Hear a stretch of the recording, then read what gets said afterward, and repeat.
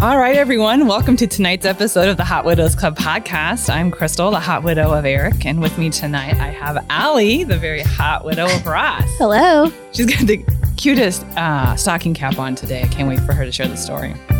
Okay. Special guest in studio, we have Sarah tonight, who is the hot widow of Nick. Hello. And Sarah actually came to us. It's super exciting because Allie and I have not met Sarah. We know nothing about her or her journey or story. But Becky introduced us to Sarah. So our little network of hot widows is growing. Yeah. I mean, it's like that club that you don't actually ever want to be a part of. But then when you meet other people that are a part of it, it's such a, like, you feel like you know them already. It's such a kindred experience. It is a kindred experience. It's like, oh, you're a widow, we're best friends. Mm-hmm. Like, that is what it is. Yeah. We just love each other. We get it. My girl's giving me the side eye. She's like, you know I love you. All right. So she comes into studio with the stocking cap on, half on her head, looking like a gangster. And I said, why is your hat like that? So Al, tell us why your hat looks like that. Okay. Hank, the reason I don't care what you think, Crystal, but I didn't want Sarah to think I was crazy, is so Hank, my 4-year-old, he threw it was actually a board game of some kind, but I didn't realize there was a sharp edge. He was very angry. He lost. Fucking board game. There. Suck it. And he wasn't throwing it at me, but he threw it in my direction and it hit me straight on the forehead and just sliced my forehead open. And so I'm wearing a Peppa Pig Band-Aid on my forehead. And I thought I'll just cover it up with my Creighton beanie because Creighton's playing today. Go Jays. Shout out. Go Jays, ladies. Yes. Woo! Go Jays. Yeah. So 1:30 kicking off. Yes. Tipping off. They don't kick off in basketball. Go sports. Yes. Just want both teams to win. Actually, I want Creighton to win. Yeah. So funny story, Sarah. This is totally Allie and I. We go last night to this fundraiser that we were supporting a local Omaha charity, and it's called the Mom Prom. And so Allie and I thought that the theme was 80s. So we literally go 80s. And Allie, we knew the assignment. Yeah. She summed it up best. And we showed up. We showed up So fucking cool. Guess what? It was an 80s theme. Not an 80s theme. But we killed it. We were the only ones, and Renee, yes. in 80s prom dresses. Like we showed up. Our hair hard. was 80s. And so we get there and I'm looking around and nobody else is in 80s. Like everybody else is in just normal prom dresses. Probably the prom dresses they wore, I think. Some. I mean, there were beautiful women. Beautiful. Their last night. Bridesmaids dresses. Like I think we ended up going back and rereading it because we're like, why is nobody in 80s? I'm picturing a very Romy and Michelle vibe that you guys had going on. It kind of was. It was. Oh my gosh. Allie looked stunning. She shows So up. did She you. opens the door and she's in this magenta blue, like royal blue. It is stunning dress. It's halter top, like peplum at the bottom and her red hair. Girl, I couldn't. She was 80s. amazing. It was perfect. You look great too. Oh, well, We were perfect. It was awesome. Vintage is in. So. Yeah. We did get a lot of compliments because we did look so different. we did look different. Only us. Only the HWCP shows up like that. Oh, Lordy. Okay. Let's see. What else do I have for the audience? I'm getting a new bed. That's a pretty big deal. So Connie, hot widow Connie, she talks me into getting this adjustable frame bed. Okay. Because what 40-year-old woman doesn't need an adjustable frame bed? X. Yeah. So I can lay in bed and put my feet up. But also, I feel like if you don't invest in a great bed, especially as you get to that like late 30s, early 40s, you can sleep wrong and you feel it for the next 4 years. Yeah. So, it's an investment that we all want to spend more time in bed, but you want to make the most of the time that you've got in bed. And I definitely do not want to sleep on a shitty mattress anymore. Agreed. Yeah. Totally. So I exist in my bed. Like I spend so much time there. I get home from work and then make the kids dinner. I sit down in my bed. Well, my kids are a little bit older, right? So they do their own things. Benny comes in. We play games in my bed. I work in my bed. I just exist in my bed. So I wanted to be comfortable. It's your favorite place. It is my favorite and safest. Like it just feels Mm-hmm. good. Right. Mm-hmm. So I go to get this bed, and I'm not going to be defamatory against the brand that I chose, but we have a king size bed. And so I chose this brand that was not smart, but I go to ring up and it was $6,666.67. I can't get over. It's a sign of the devil. Yeah. Yeah. We need to change the price of the bed. Exactly. So I go home and I'm researching the name of the mattress, and like it felt good when I was sleeping on it or laying on it. I didn't fall asleep. I wish it would have. Testing. Anyways, testing it. I go home and the reviews are like 50-50 on this mattress. And I'm like, for the sign of the devil plus $6,000, Mm-hmm. I am not getting this bed. So I called them back and I was like, we're going to go to this model. And my bill was significantly cheaper. Mm. And it didn't have the sign of the devil on me. Oh, thank goodness. Yeah, I couldn't take that sign. No. Do you much. still get like a 60-day warranty though? Yes. Turn it in. Not like a 66-day warranty. 666 to try it out, see what you think. because you rang up like this. Yeah.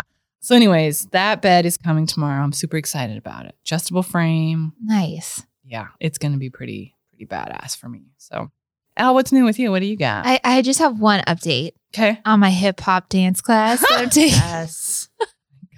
So, Sarah, I decided to do something new this year. That was kind of my New Year's resolution. And so me and my good friend Renee decided to do a hip hop class, like actual dance class. And we found out, 3 weeks in that we're doing a recital. So every week we've been learning 10 seconds or 20 seconds of this dance routine. And this week, Renee and I were told that we are doing somersaults towards each other in the front row of our dance routine. Can't wait. Hard pass. So that's where we're at. It's going to be great. Sounds great. Yeah. Oh Yeah. my God. I got a sneak preview of this last night at the mom prom. It was phenomenal. Also, they're judgy. So they were bitching about one of their dancers and they go, he's not even going to be at the recital. Okay. Anybody that knows me knows I'm super competitive. And I'm like, even though I have no idea what I'm doing, I'm like, we need to all get our asses together and do this routine correctly. At the mom prom? I was No, just talking to Renee was there. So we were just, talking about our class, talking about our recital. We're very excited. We don't live exciting lives, but this is exciting. It's our favorite thing of the week. And I just wanted to give an update to everybody. That's where we're at. Thank you. I was picturing you trying to do the flip in the 80s prom dress. Oh my gosh, I was that really impressed. Oh yeah, no, not the somersault. Renee is very nervous about doing it. We have to do this on a hard floor, like in front of people. And then we go straight into, so the dance is we do a somersault and then we go straight into the coffee grinder. And we're going to be in the front row of our routine. Coffee grinder. So I had to look this up. You basically twirl one leg around your body. Oh God. I like want a helicopter. Like twist take your shirt off and twist it around your head like a helicopter. No, your Petey leg. Pablo, that's a lyric too. Oh, okay. But your leg too is cool. I need a video of that. Yes. So that's my update. Okay. So it's spring in Nebraska. We always give a weather update. Clothes. Yesterday I had on shorts and an oversized sweatshirt. I love these updates. 4 inches of snow on the ground. And I have on 2 shirts, 1 pair of pants. I love that you go by what you're wearing. This would be Allie's update. Okay, I was shocked. I had no idea. Maybe you gals knew that it was going to snow. No. I woke up this morning just like, la, la, la, open the window. I'm like, there's snow out there and it's snowing. And it was like the thick, wet snow. Yes. Like it wasn't just a little dusting. It was like, why is there 5 inches on the ground this morning? Yeah, I was. When did that happen? By the way, I completely missed that weather update. Yeah. Okay, I'm glad I'm not the only one. Yeah. I Wasn't prepared. had no idea. I got up and I was like, I didn't wear a coat yesterday. Right. Like it was gorgeous outside. Crystal's got shorts on. Who decided Yeah. it was snowing? I know. Where did this come Nebraska. from? I'm with you guys. So that's Nebraska weather for you. It was Yeah. like 60 yesterday. I mean, they like to keep us on our toes. Mm-hmm. Yeah. Thank you. So I made a note to talk about this. And it's so funny how the things I make notes to talk about are already like they just naturally come up organically. And the note that I made today to talk about is, why do I only feel close to widows? And it's like one of those topics that I've been wanting to talk about because I love so many people in my life, but the closest people that I feel closest to are the widows. I don't even know them, but I know them. Yeah. Do you guys feel that way? Yes. Full on. Yes. Yeah. For sure. And I feel like I know Sarah. Yeah. And I haven't even heard your story. I'm like, I know. I already feel connected. Yeah. It is the weirdest feeling. So Allie and I, we are so busy. We do not do this full time. We don't, obviously, we barely manage our social media. Yeah. We scramble to get this recording done. We make this a priority, even when we're really struggling, right? This is an expense to us, but it's so special. Mm-hmm. It means so much. But last 2 months, we were talking about how hard it was to show up for this and to be here.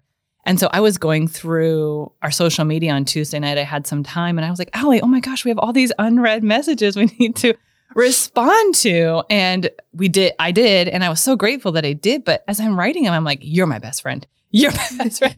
You're my best friend. And so many of them were saying, I want what you and Allie have. I want to find that friend. And I was like, we'll be your friend. Yes. We'll show up and come here every week just to make sure, every 2 weeks, just to make sure we're sharing that message out there. But I thought I would open that up to you guys to see if you had any thoughts on that. Yeah, absolutely. Sarah, what do you think? So when I first lost my husband, I didn't know anyone who had gone through this experience. I was 32 and didn't really have anyone to connect to talk to. And you had mentioned Becky, who was on a couple weeks ago. And after she lost her husband, Garner, I had this renewed sense of purpose to be able to be a person for her. Everybody's story is different. Everybody's experience is different. And so it isn't right to say, I know how you feel, but it's also, I probably have a better idea of how you feel than most people do. And we had been friends before, but we really connected after that because as you're going through those emotions and they're so raw, and sometimes you're really upset and sometimes you're really pissed and sometimes people say things to you that are very triggering and you might have in the moment what feels like a really ugly reaction to it. Mm-hmm. And so I was that person for her to be able to say it to me and I'm not going to judge you. Mm-hmm. You can say whatever you want, however raw it might be. And I will give you so much grace and compassion, and being able to also share my feelings with her and talk through my story and to be able to cry together and not have anyone feel like they have to fix it or to say something to make it better because nothing's going to, I think is just so powerful that you can connect on a level of as friends that maybe most people don't always get that opportunity, that when you go through the worst moment of your life and you can share that experience with someone else who doesn't get it but does get it, it's great. Well said. Yeah, really well said. Perfectly articulated. I'm stunned over here. I'm at a loss, which is rare. I have a widow friend of mine, and he and I were talking a few weeks back, and he said something like, don't judge me. And I know him pretty well. I don't know him super, super well. But anyways, I said, we're widow friends. Judgment went out the window the minute we met. There's no judging what we do in this widow world at all, because we've all done something. Mm-hmm. And I think that's the most special thing about being a widow is that we don't judge the experience. We don't judge what happens afterwards. You just show up. It's like 80s parties. You just are there. It makes sense. And yeah, I get you. It's like you said, and here I am. And I feel like every widow that we've had on, or widower, has said, finding that community in that widowhood is absolutely amazing. Mm-hmm. But I feel like it's not something that people talk about. Right. I don't know about your experiences as people would find out, but I feel like when people would ask me, they'd see as I was still wearing my wedding ring, oh, are you married? What does your husband do? And you immediately get this feeling of oh, well, this conversation's about to take a dark turn. Right. And then saying, oh no, my husband's passed away. I'm a widow. And then people freeze and they don't know what to do and they don't know really what to say. Yeah. I feel like there are so many people who have lost someone that they care about, who've lost their partner but it doesn't feel like it is commonly talked about. No, that's exactly why we started this podcast, is to get it out there and for people to feel comfortable to talk about it and to come to a space that it's okay to talk about losing somebody. Yeah. It's so cathartic. Yes. Share your story, because if we can invoke change in any way, we can, and change might be, support, it could be advice, whatever that looks like. We want to give you a forum to share that and feel comfortable with it.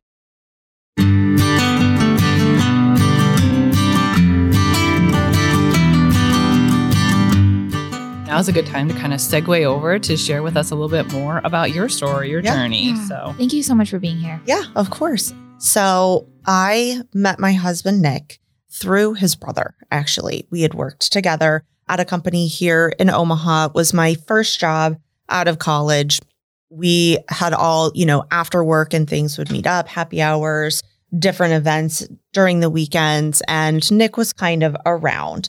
We were both from Iowa and had moved to Nebraska after college. And we were both big Hawkeye fans. I know, big gasp in the room. Yeah. But you're okay. And so we had somewhat connected on the fact that we were both Iowa fans living in Nebraska. And his brother. Where are you from in Iowa? So I grew up in a suburb of Des Moines. Okay. Yeah. Just north of Des Moines there. And he had grown up in Mason City, Iowa, which is north central Iowa, about 20, 30 minutes south of the Iowa-Minnesota border. Awesome. Mm-hmm. And so we didn't know each other growing up or anything, but had met here. And his brother had moved back to eastern Iowa to take a different job. And we were thinking about going to a Hawkeye game to visit him, to go tailgating, and Nick was going to come with us. We have a super fun time at the game, tailgating, and had been, drinking all day. And he had asked me, oh, hey, do you want to, maybe grab some dinner sometime? And in the moment, I kind of froze up because I was like, well, I work with his brother. If this doesn't go well, this could be really awkward. I don't know if this is the best idea. And so I was like, yeah, absolutely. Would love to totally get dinner as friends sometime, and kind of shut him down. Right. I feel a little bad about it now, but at the moment, like I said, I kind of panicked. And so a couple months go by and we still kind of bump into each other, hang out. And finally, we had gone to another party together and really connected again. And so the next day he came over, watched a movie at my house. I say that he left his pop can there as his way to immediately text me back. Cause he leaves 10 minutes later after the movie and he's like, hey, sorry about that pop can on your floor. By the way, do you want to get dinner sometime this week? And I had said that was all planned. He had always maintained that it was a total accident. But after that, we were together and we started dating. We moved in and got an apartment together about a year after we had been dating. And I had told him at the time, I had never lived with a boyfriend. And so this to me was a really big step. And if we were moving in together, that it meant that we were on that path to get married. It meant that this was going to be a long-term thing. And he was like, yes, same here. We kind of talked to our parents about it and they weren't super thrilled about us moving in together right away. But at the same time, they were super supportive. I'm really close to Nick's family. He was very close to mine.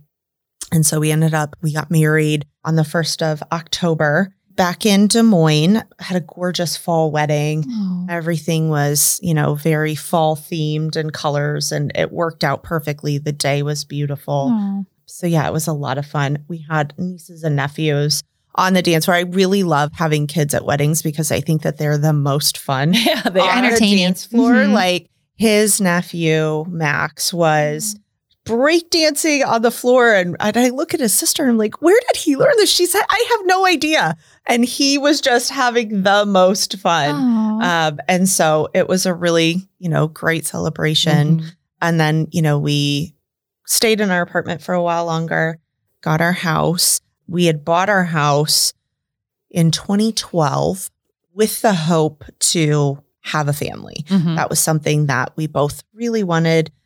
We wanted to have kids and we wanted to buy our house so that we could expand our family. And we, both of our families still living back in Iowa. We also wanted, place for people to stay to come visit. Yeah. And so we'd first gotten a dog because that was, kind of that first step. Yeah, yes. Did the same. Yep. Nick was a very big Top Gun fan. I was also a very big Top Gun fan. And so when we got our chocolate lab puppy, which first of all, he said, we can go look at puppies. And anyone who's ever gone to look at puppies knows that you don't look at puppies. You buy a puppy. And so we got this little fat chocolate lab who was super fuzzy and named him Goose because he was Nick's little wingman after Top Gun. And the first trick that Nick taught him was he would say, "Talk to me, Goose," and the dog would bark. Oh my gosh. As a throwback to the movie. It was great. The dog at the time did not listen to me at all. I could yell for hours trying to get him to come in the house, and he could care less. Nick would walk by the sliding glass door and just kind of yell outside, like, "Hey, Goose, get in here." And the dog comes trotting in. He's so frustrated, right? But that was just kind of who Nick was, is that effortless. Like, he had a commanding presence in such an effortless way that like he had the best laugh. He was so funny. He researched everything. He was the person that, somebody in the family is going to buy a new washer and dryer. We'll put Nick on the case. He'll read all of the consumer reports. He's going to read all of the reviews. He's going to find, with your mattress, right? He would have found the best mattress for you because he would have researched everything possible and had 87 different reasons why this was the one that you needed to go with. Nick, give me a sign. I need to make sure I got the right one. Do you hear me? Right? And so he was just such a thoughtful person. I remember one time we had a New Year's Eve party at our house and invited a bunch of friends over. And in typical like girl planning fashion, I had been cooking all day, made sure the house was clean. The last thing that I was going to do was get ready. Everyone was supposed to show up at 5, something like that. And so I'm getting ready. It's 4:15. And he's like, "Well, I'm going to run to the store." And I was like, "What? What do you?" And he said, "Well, I noticed that we didn't have these one kind of chips that somebody who was coming over had eaten one time at our house." And so he was like, "I really want to get these chips for this person. And then I know this other person really likes to drink this particular cocktail and we don't have the mix for it." And he was the person that was going to notice those things and going to run to the store last minute to make sure that we had the things that you liked on hand in the event that all of the other food that we had made wasn't the right fit for you. It was a dumpster fire. Right. Like that the sliders that we had made didn't turn out and the chips and dip didn't work.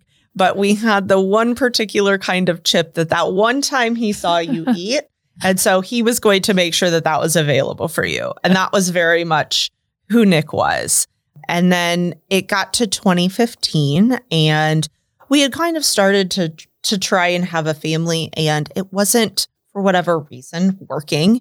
And so I had gone to the doctor. They had referred me to a fertility specialist.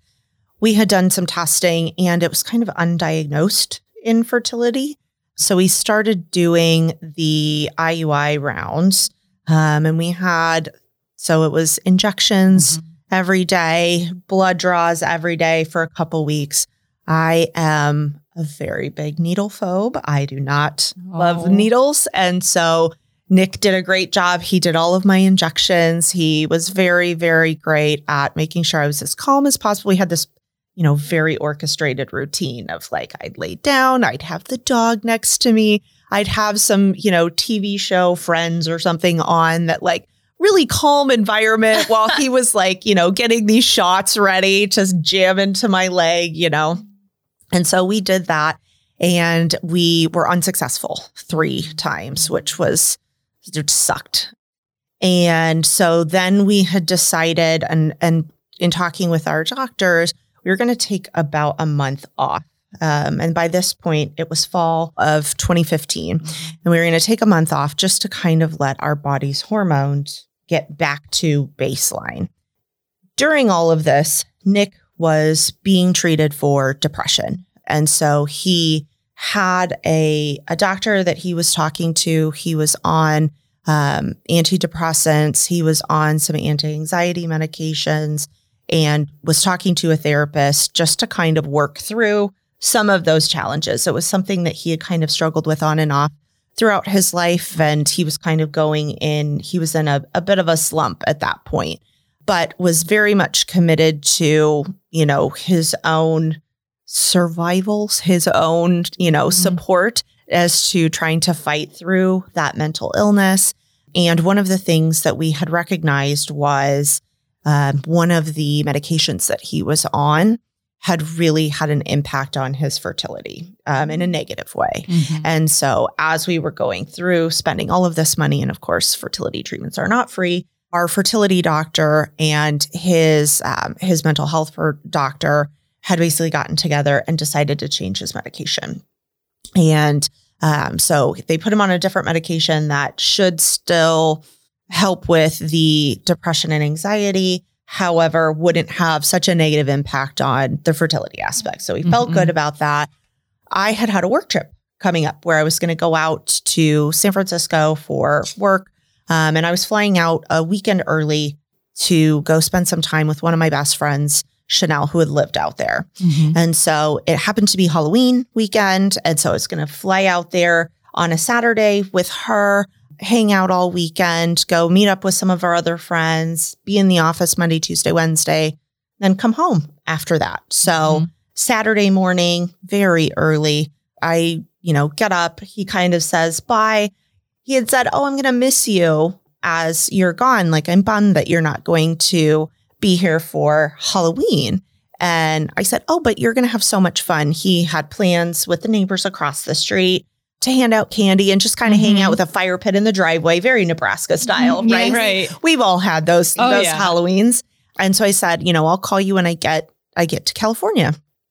So I fly out, I land, I'm talking to him all day. My friend Chanel and I were going out to eat. We saw a movie. It's Halloween. So we go out, we have some cocktails. We get back to her house at 11 that night, California time, somewhere. Maybe it was before then, and I call Nick. I tell him about our evening. He was telling me about this funny story that happened at the neighbors across the street. They were having a couple beers, having a good time. He was, getting ready to head home. And so I was like, great. Well, I'm going to go to sleep. Wanted to let you know I made it home safe. Like, I'll talk to you tomorrow. And I hung up and I went to bed. And I got up the next morning and I had all of these missed calls on my phone.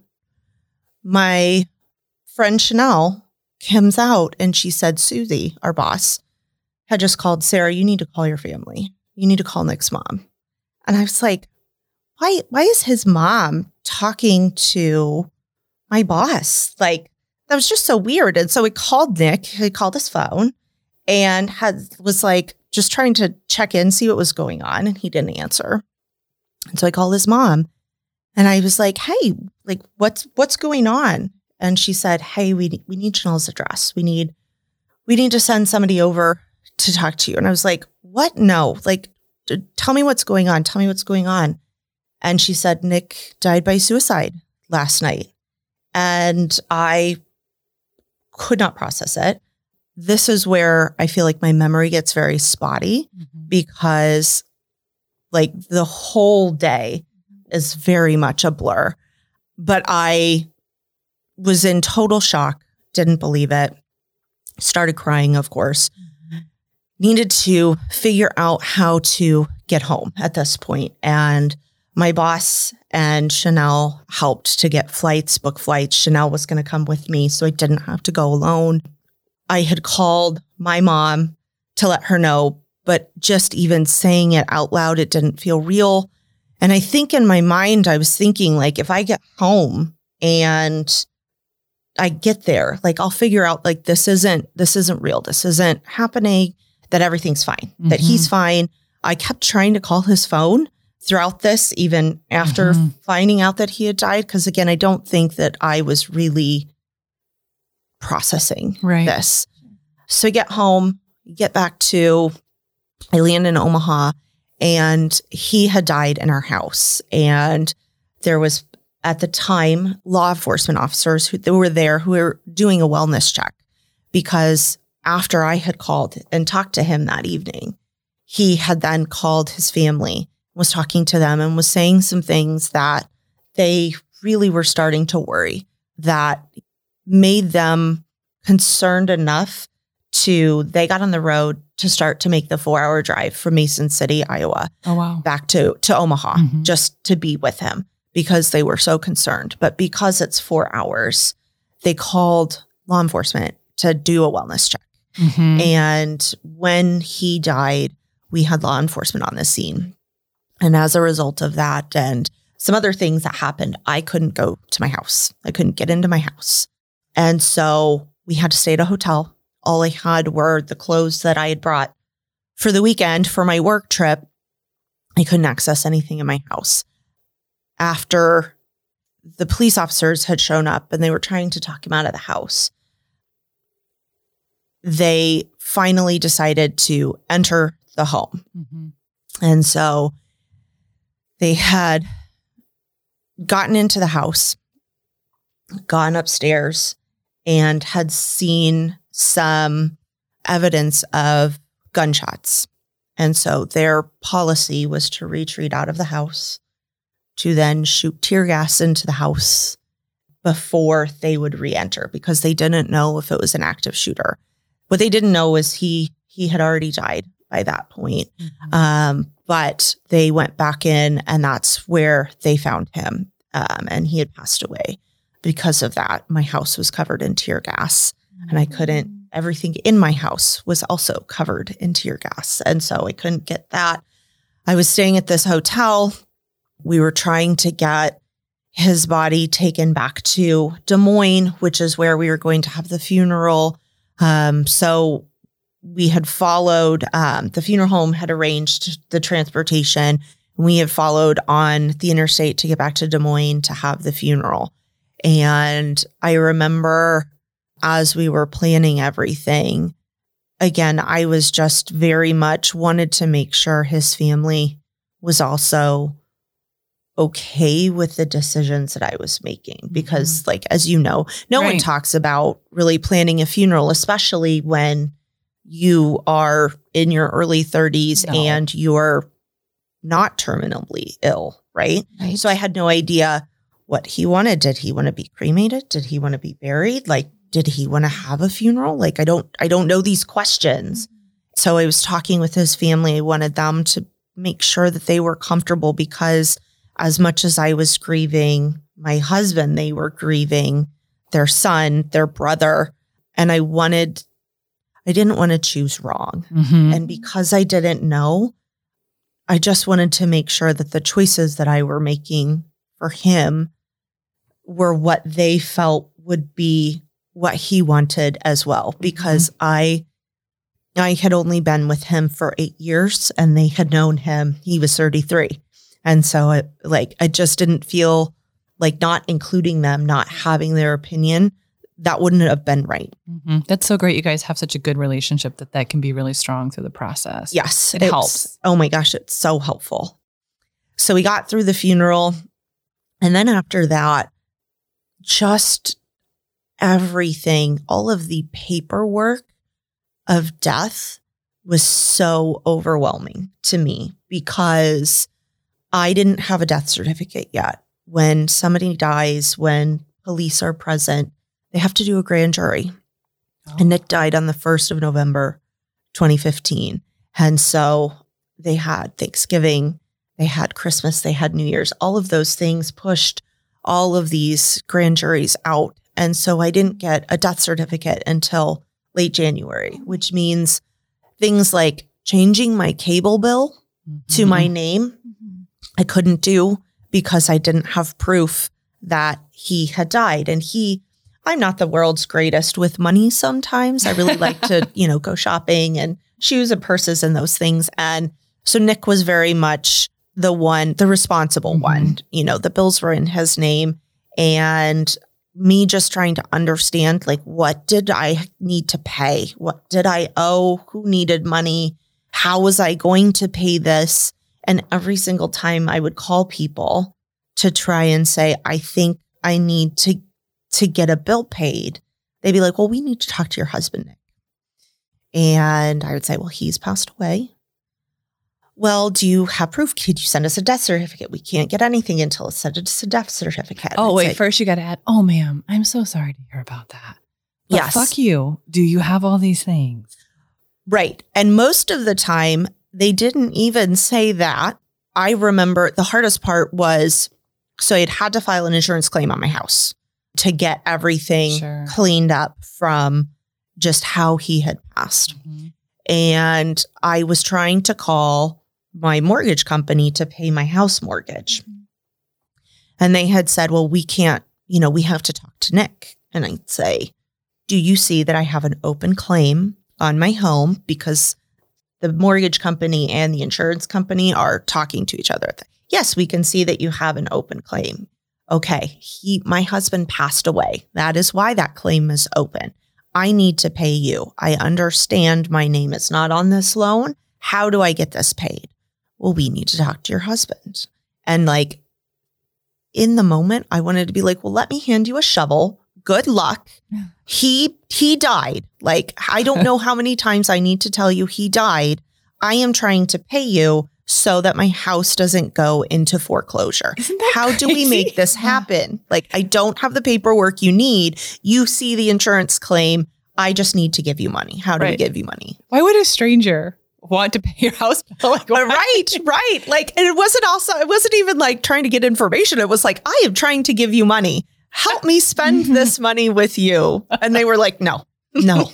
And I just remember being so angry because it was everything. Every single call that I had to make, the electric bill, the phone bill, like everything. I had to explain this story over and over. And because I'm young and because he died young, almost always the first thing I would say is my husband's passed away. Oh, I'm so sorry. Cancer? And I would just kind of pause and say no. And not really offer up anything else because you don't always want to relive the worst moment of your life. Absolutely. And then sometimes they would get it and move on. And sometimes they would say, oh, heart attack? Still no. No. And then finally they might say, well, how did he die? Which to me is such a horrible question. Yes. If I'm not giving you that information, I probably don't want to talk about it. Mm-hmm. It doesn't matter how he died. All that matters is he is no longer here. How he died feels like gossip that you just don't need. If I've not openly shared that information, stop asking. Yeah. Just stop asking. Yeah. And so I think this is a good spot to say, this is another thing not to say to people. Yes. Because like you, Sarah, I get asked that question a lot when people find out that my husband passed. Well, how did he die? Yeah. It's like, don't ask that question. Don't ask that question. Because there's really no reason for it, right? It doesn't change the circumstances. Yeah. He's gone. You should help somebody no matter how their husband died or how anybody died. Mm-hmm. So it's more of a, as you said, a gossip or just a curiosity. And I realize it's probably not coming from the wrong place. Right. No. But just so the audience knows, don't ask that question. Mm-hmm. Yeah. Yeah, that's a really good point to bring up. Like, that's just, if we haven't shared it.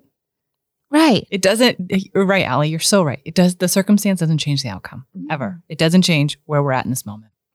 And so I would often say he either died by suicide or he lost his battle to depression. Because I feel that suicide, death at a young age, as you both well know, is a very taboo topic anyway, that people don't really know how to talk about grief. They don't really know how to talk about death. Mm-hmm. And they end up saying things that they really want to say, things that are helpful, and they just end up being hurtful or dismissive. But when you talk about suicide, there is such a stigma around that beyond death and beyond grief, that people tend to say things that are even more triggering or say things that are borderline hurtful. There's, religious beliefs that come into play here there are things that people will say like, oh, did you see any signs? And that one was always very hard for me because I wanted to be like, you know what? I did. And I still left town. No, I didn't see any signs. Had I have seen signs, it wouldn't have happened. I would have been there. Like, I would have stopped this. Like, no, but I know that they don't mean it in that way. But at the same time, I think people don't know what else to say. And so they just start grasping at straws, right? It's so unfamiliar to people. Death, it just is so foreign. And how you arrive at the end result, like people just, well, what if you would have done this? Or do you think you should try this? Mm-hmm. I had people call me all the time and I tried to do whatever I could do, but you know what? At the end of the day, it doesn't change the outcome. Mm-hmm. And all the coulda, woulda, did ya, it doesn't matter. Don't ask about it. Mm-hmm. Yeah. That's another thing. Don't ask about it. And I feel like too, I don't have a problem having a conversation with someone if I have time to really talk about how amazing Nick was, because my biggest fear has always been how he died would be the defining part of him to other people who didn't know him. And it's such an inconsequential piece of who he was. And so if I don't have time to talk about all of the amazing things that he was, I don't want you to walk away with just knowing how he died. And so that as I've gone through like my own grief journey, that's something that's been really important to me, is making sure that there is a purpose to all of this, what I like to call all of the suck that happens as a part of death and a part of dying by suicide, and just being one of the people left behind to pick up those pieces. Sarah, you are an amazing widow. Hearing that message just gave me goosebumps. Chills. I've had goosebumps this whole time. I have too. And I love how at the end of the day, you celebrate Nick. Nick is who Nick is. Right. Again, what happened is the end result. It doesn't change that Nick is amazing, that Ross is amazing, Eric's amazing, that Garner and, every other person that died is amazing. Let's focus on that. Let's celebrate. Which is also, Crystal, why you did the obituary. Because you were celebrating his life. Mm-hmm. Death is not defining. Mm-hmm. You have your whole life before that. And we should celebrate that. Everybody's life. Yeah. Beautiful. So one of the things that I really wanted to do with his parents was to create a scholarship. So I was saying earlier how he was the researcher. He got his degree in geographical information systems, which is a lot of mapping and things. It's all technology, things that I'm not really great with, but he was so passionate about it. It was something that he was so proud of the work that he did. But then in his spare time, he would go on these fishing trips with his dad and his brother and some friends. And he would buy all of the satellite data for the lake that they were going on. He would then read all of the blogs to see at what depth and what temperature they were catching what kind of fish and what colors of lures and all of these things that, he would then map out, so that his end goal was so that when they went on this week-long trip, they could have the best possible time, because they weren't spending time trying to figure out on the lake where to catch fish, that they would have the most fun. And so I wanted to start a scholarship at the University of Iowa, where he graduated from, in that department, for somebody studying in that program. And the only qualifications really that I had put for that was that it was somebody who was as passionate about it as Nick was. And I was like, Sarah, I want to support the person that Nick would love to sit down and geek out next to. And I want to continue to encourage that in someone else. And so that is how his love and his passion can continue to impact other people in a positive way. And it is a scholarship that I believe is now an endowment that will be there forever. And so Sarah, every year there's a Nick Pape scholarship recipient there that will continue to foster that love that he was so excited about. So yeah, he was also really excited about weather. And you were talking about, did we know that it was going to snow? And my first thought was, absolutely not, because Nick was the person who checked the weather and I never did. I never did. And he would always have to tell me like, hey, make sure and be aware of this because it's going to snow tomorrow, because I was so aloof about it. Yeah. Oh my gosh. That's crazy. Eric checked the weather too. So did Ross. Morning. He read the paper. I wonder if that is a man thing. I don't know. But Eric always knew what the weather was going to be. Yes. And now I tell Millie to do it, and because she tries to like step up and be dad in some ways in the house. It's cute, but she checks the weather for me because I'm not going to. So you mentioned your kids. So one of the other things that I found that people sometimes say to me that they don't realize that it's hurtful is they will say like, "Oh, did you have any kids?" And I say, "No, we didn't have any kids." And oh, well, at least you didn't have any kids. And I recognize the amount of challenge and strength that it would take to manage your own grief as well as your children, and having to see them lose a parent and handle that too. But on the other side of it, it's also so painful because I look at people who have kids and they get a piece of that, their person still existing in the world and that legacy that still goes on. And that is what we were looking for. And that's what we wanted and couldn't have. And so it's so hurtful that I don't have kids, that I don't have that piece of him that's still, living on, that I have with me is that family day to day.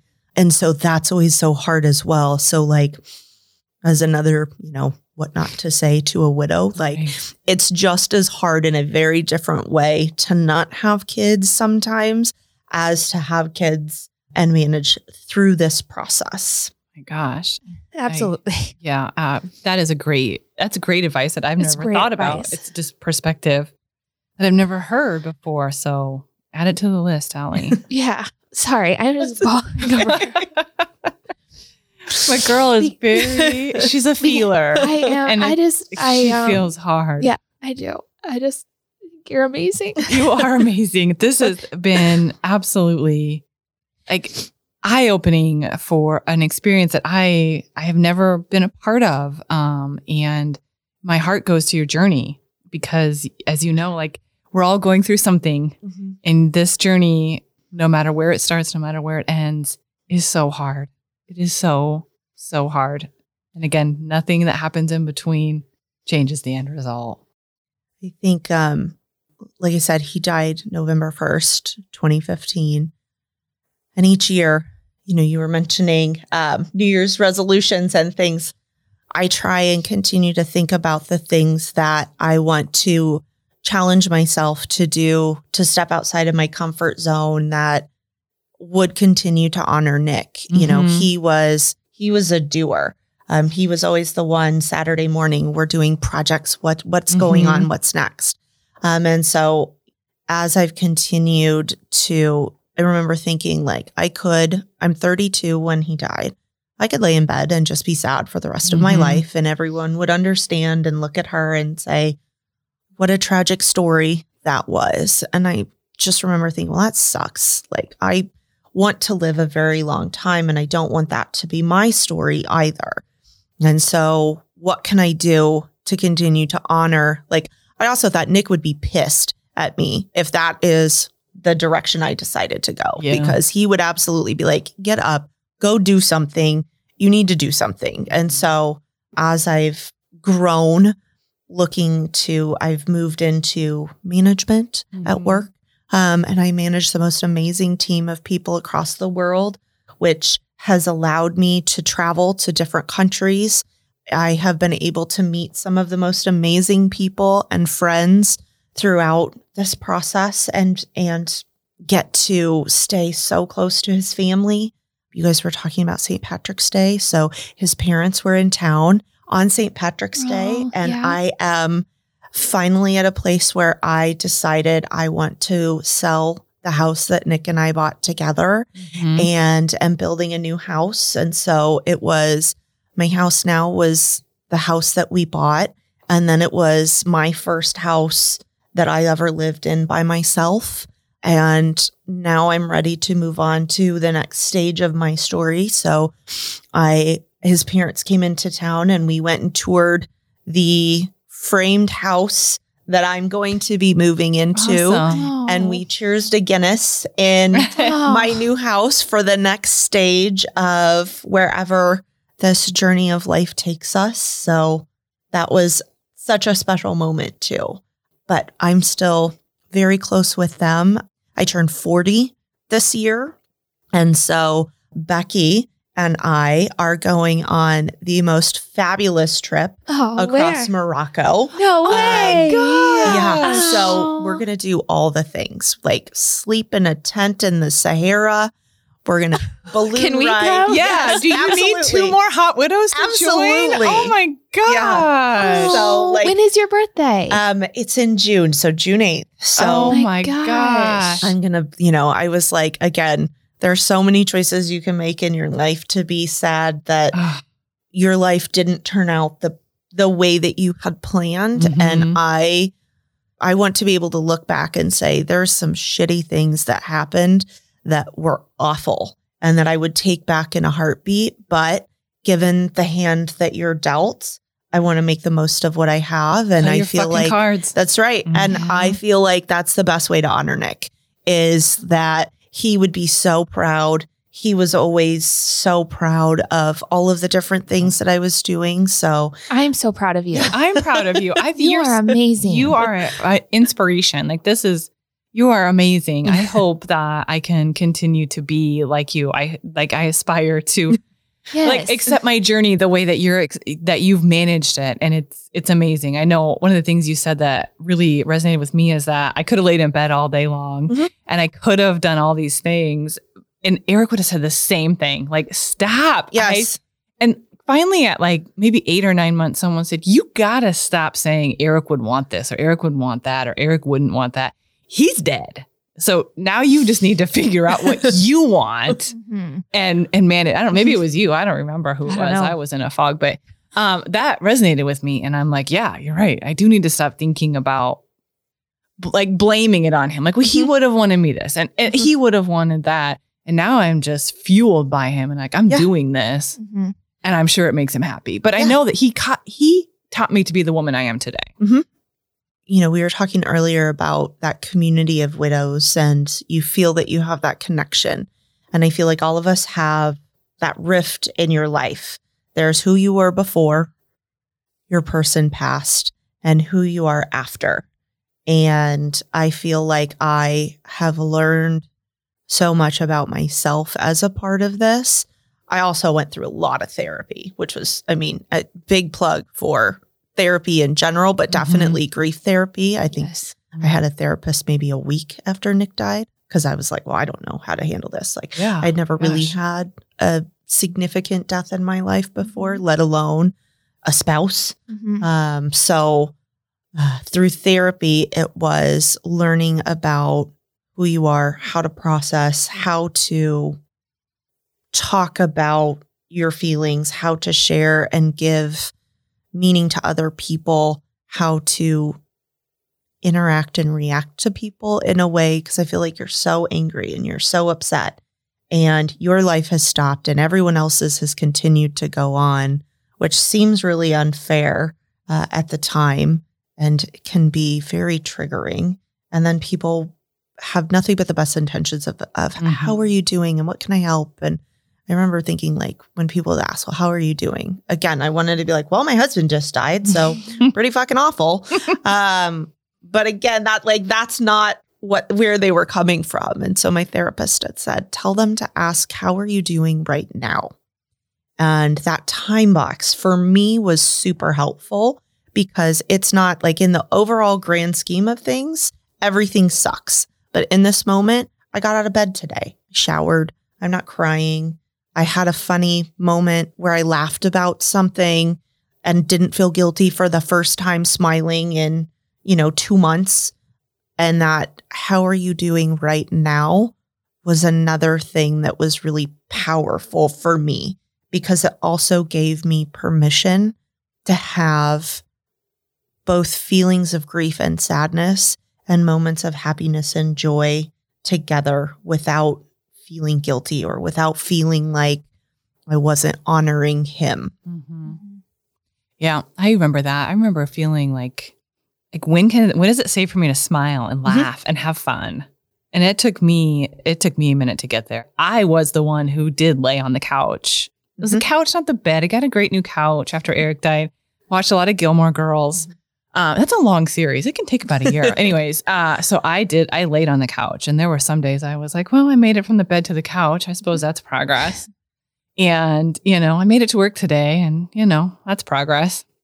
I was really hard on myself until I just one day woke up and I was like, I'm not doing this anymore. It's not me. Like, I need to give myself permission to have fun and enjoy life and live it. And so I'm glad I did. Wish I would have met you guys sooner. I wish we were where we were today when we first met. Yeah, but I don't think we would be where we're at today. I know. But it just feels so good now. Like, do you feel that sense of togetherness with Becky? Like, whereas like the world, like it does, like we can take on the world. Yes. Like with your best widow friend. Absolutely. And then I also feel like you have those moments where you're right back in where it feels like you just lost them a week ago. Yes. And what I've always felt is the hardest moments are the small little things. Like the day that he passed, his birthday, our wedding anniversary. Like I know that those are going to be hard days for me. So I prepare mentally. I have people around me to support me. It's the moments where I don't know how to program the thermostat in the house because he had it on a program and I never really had to do that. So I'm now trying to figure it out, and I've now broken it, and the thermostat doesn't work anymore. And now I don't even know who to call to fix it. And that's the point where I have found myself sitting on my floor crying because I'm so frustrated that he's just not here to fix it, because that was something that he would have done to take care of me, because those are the things that, like, that was the way that he showed his affection. And so it's those little unexpected moments that are the ones that are the hardest, because you can't plan, you can't prepare. They usually hit you in not great times. Total vulnerability. Yes, totally. I'm with you though. It's the things that I don't know how to do. It's like, I don't know how to fix something, and it's always house stuff. But it for me, it is also kid things, kid related things that I'm like, I just wish you were here to just help fix this situation, because I'm at my limit, you know? And that's what Ross would have done, is he would have been there to just help, just fix without even me asking. That's the thing. It's like, now I have to ask for help, which we all know is very hard for Allie. But I just wish you would just do it. Right. Yeah. And, you want to be self-sufficient. You want to be able to say, like, I've got this. And then in those other moments where you're like, I just want somebody here. We were talking about the snow today. I have to shovel. Yeah. I have a snowblower, by the way. It's a real nice one. Nick picked it out. It's way bigger than what we need for our driveway. But in the moment, I was like, this is your toy. As long as I don't have to deal with this, like, that's great. Buy a snowblower. There are worse ways to spend money.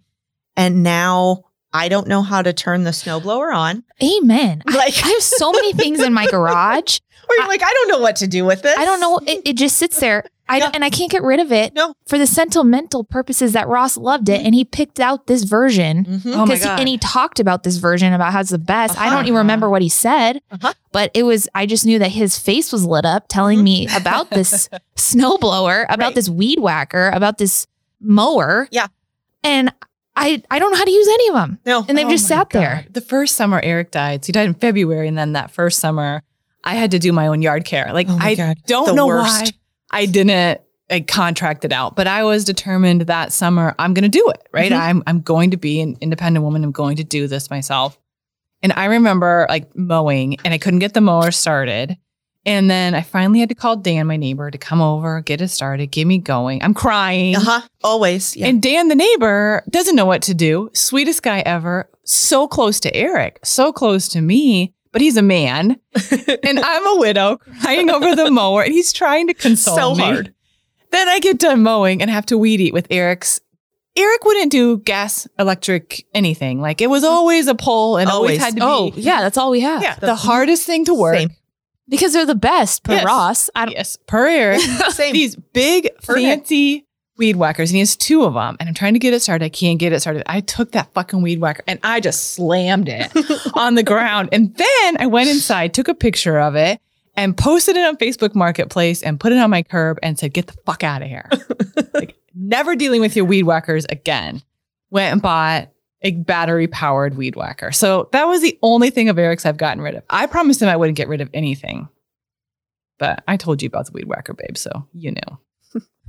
But yeah, I have all this stuff too. And he taught my daughter how to use a lot of it, which is really funny and so cute and very sweet. But I don't have a clue what I'm doing. No, gosh, no. Oh my gosh. I had a moment one time where I was making, I don't know, I had a friend who had invited me to one of those parties where you like meal prep together, right? Oh. And so you had to. Yeah. That's a party? I mean, it's a thing. I've never been invited to a party. And nobody would invite you to a meal prep party. Are you kidding me? Wouldn't even your name wouldn't even run across my mind for that party. I mean, you invite me to all parties. I'll come. Okay, 24.5 hours a day you're running through my mind. But that moment I wouldn't think, gee, I should invite Allie. Sorry to interrupt. I've never heard of a meal prep party. So in order to do this, you had to prep for the meal prep party. Oh. And so you had to do all of this like dicing and things with vegetables. Oh. And so I put all of this stuff down my disposal, and of course it clogs. Yeah. And I look at it and I was just like, not today. And so I left and I was like, this is a future Sarah problem. Yeah. And so this was a Sunday. So the next day, Monday at work, I go to work and I'm talking to a couple guys at work and they're like, you can fix this. It's real easy. You can plunge your sink. With a plunger? Yeah, with a plunger. And so they're like, just look up the video on YouTube. It's really easy and that should handle it for you. You don't have to call a plumber. Because I was like, do you call a plumber? Do you call a handyman? Like, what if it's like, are there garbage disposal repair people? I don't know, right? Mm-hmm. So I get home and I'm like, I can do this. I can do this. And I go and I've got now a day and a half old, like water and floating vegetables in this sink. Okay. But I'm like, it smells delicious. It was great. Like soup fucking surprise. Fart soup.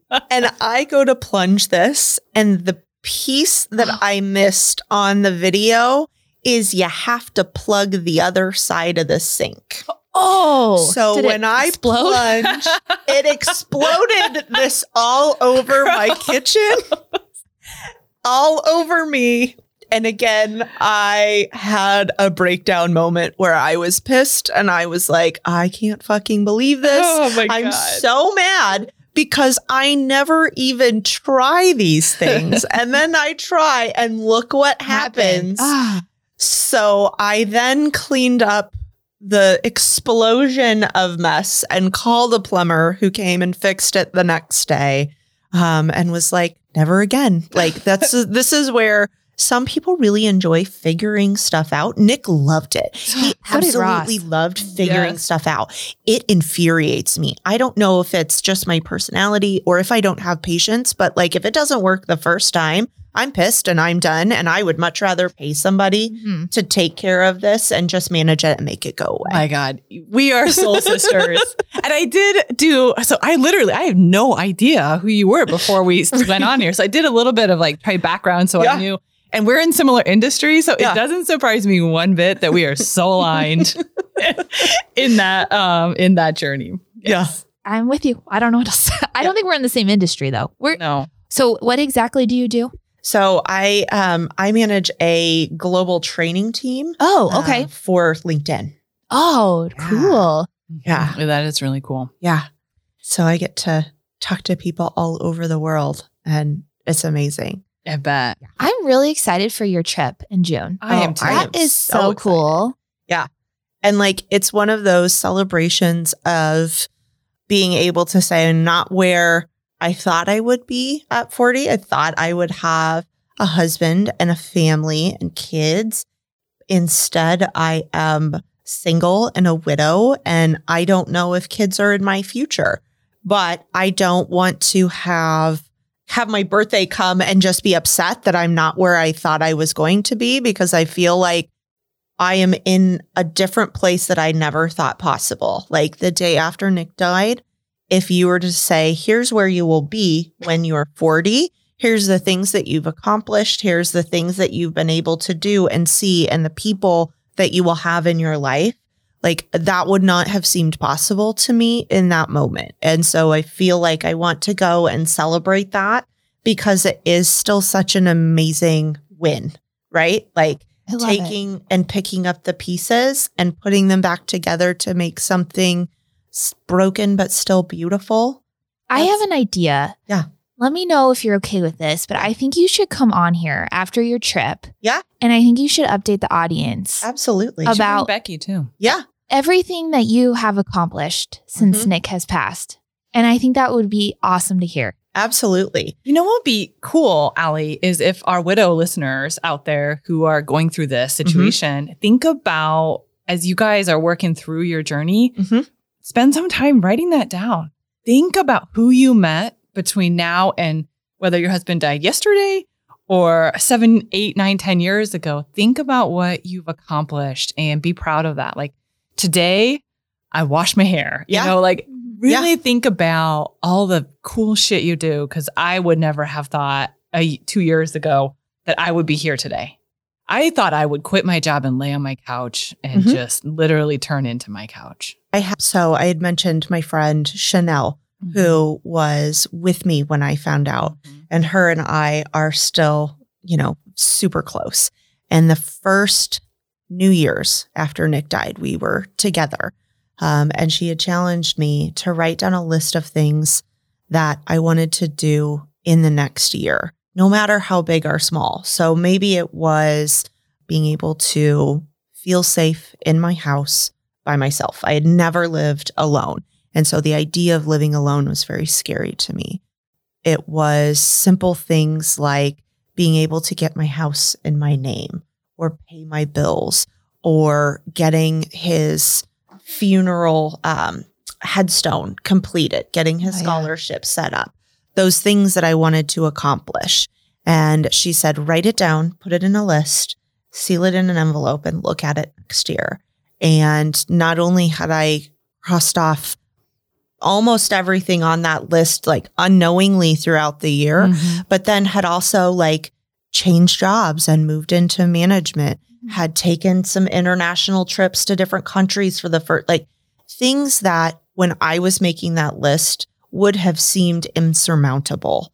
And just to see that growth in a year was really eye-opening, because you don't feel like your grief or pain goes away. You just learn how to manage it a little differently because you still love them, you still miss them, and you still think about them all the time. But you can do that and still enjoy the life you have today. That doesn't mean, like, they don't have to be mutually exclusive. Right. And that was a really big aha moment for me. Perfect. You're an inspiration. Sarah. Inspiration. Wow. I feel like we should end on that. It was so. Thank you for coming on here. Yeah. Of course. We're going to be best friends forever now. Of course. Yes. Yeah. We are. And I want to hear Come all to about your Morocco. trip. Yeah, actually, I want to come. Yeah. Yes. I don't want to invite myself, but I am. I know. I do want to invite myself. I'm just kidding. Can't go without my boo. That Sarah, I mean, everything you shared today is so helpful. I mean, I'm audience. If you have questions for Sarah, I'm sure you're okay with us connecting Sarah with anyone out there who wants to learn more about her, hear more about her story, her journey. Every member of the Hot Widows Club podcast is always here to support anyone who is going through an event. So please reach out to us if there's anything that we can do to connect you with our guests. You can reach us at our email at hotwidowsclubpodcast@gmail.com. or check us out on any of our socials. Thank you so much, Sarah. Yeah. You're Thank you awesome. so much for having me. Yeah. Good night, Hot Widows Club podcast. Good night. Go Jays.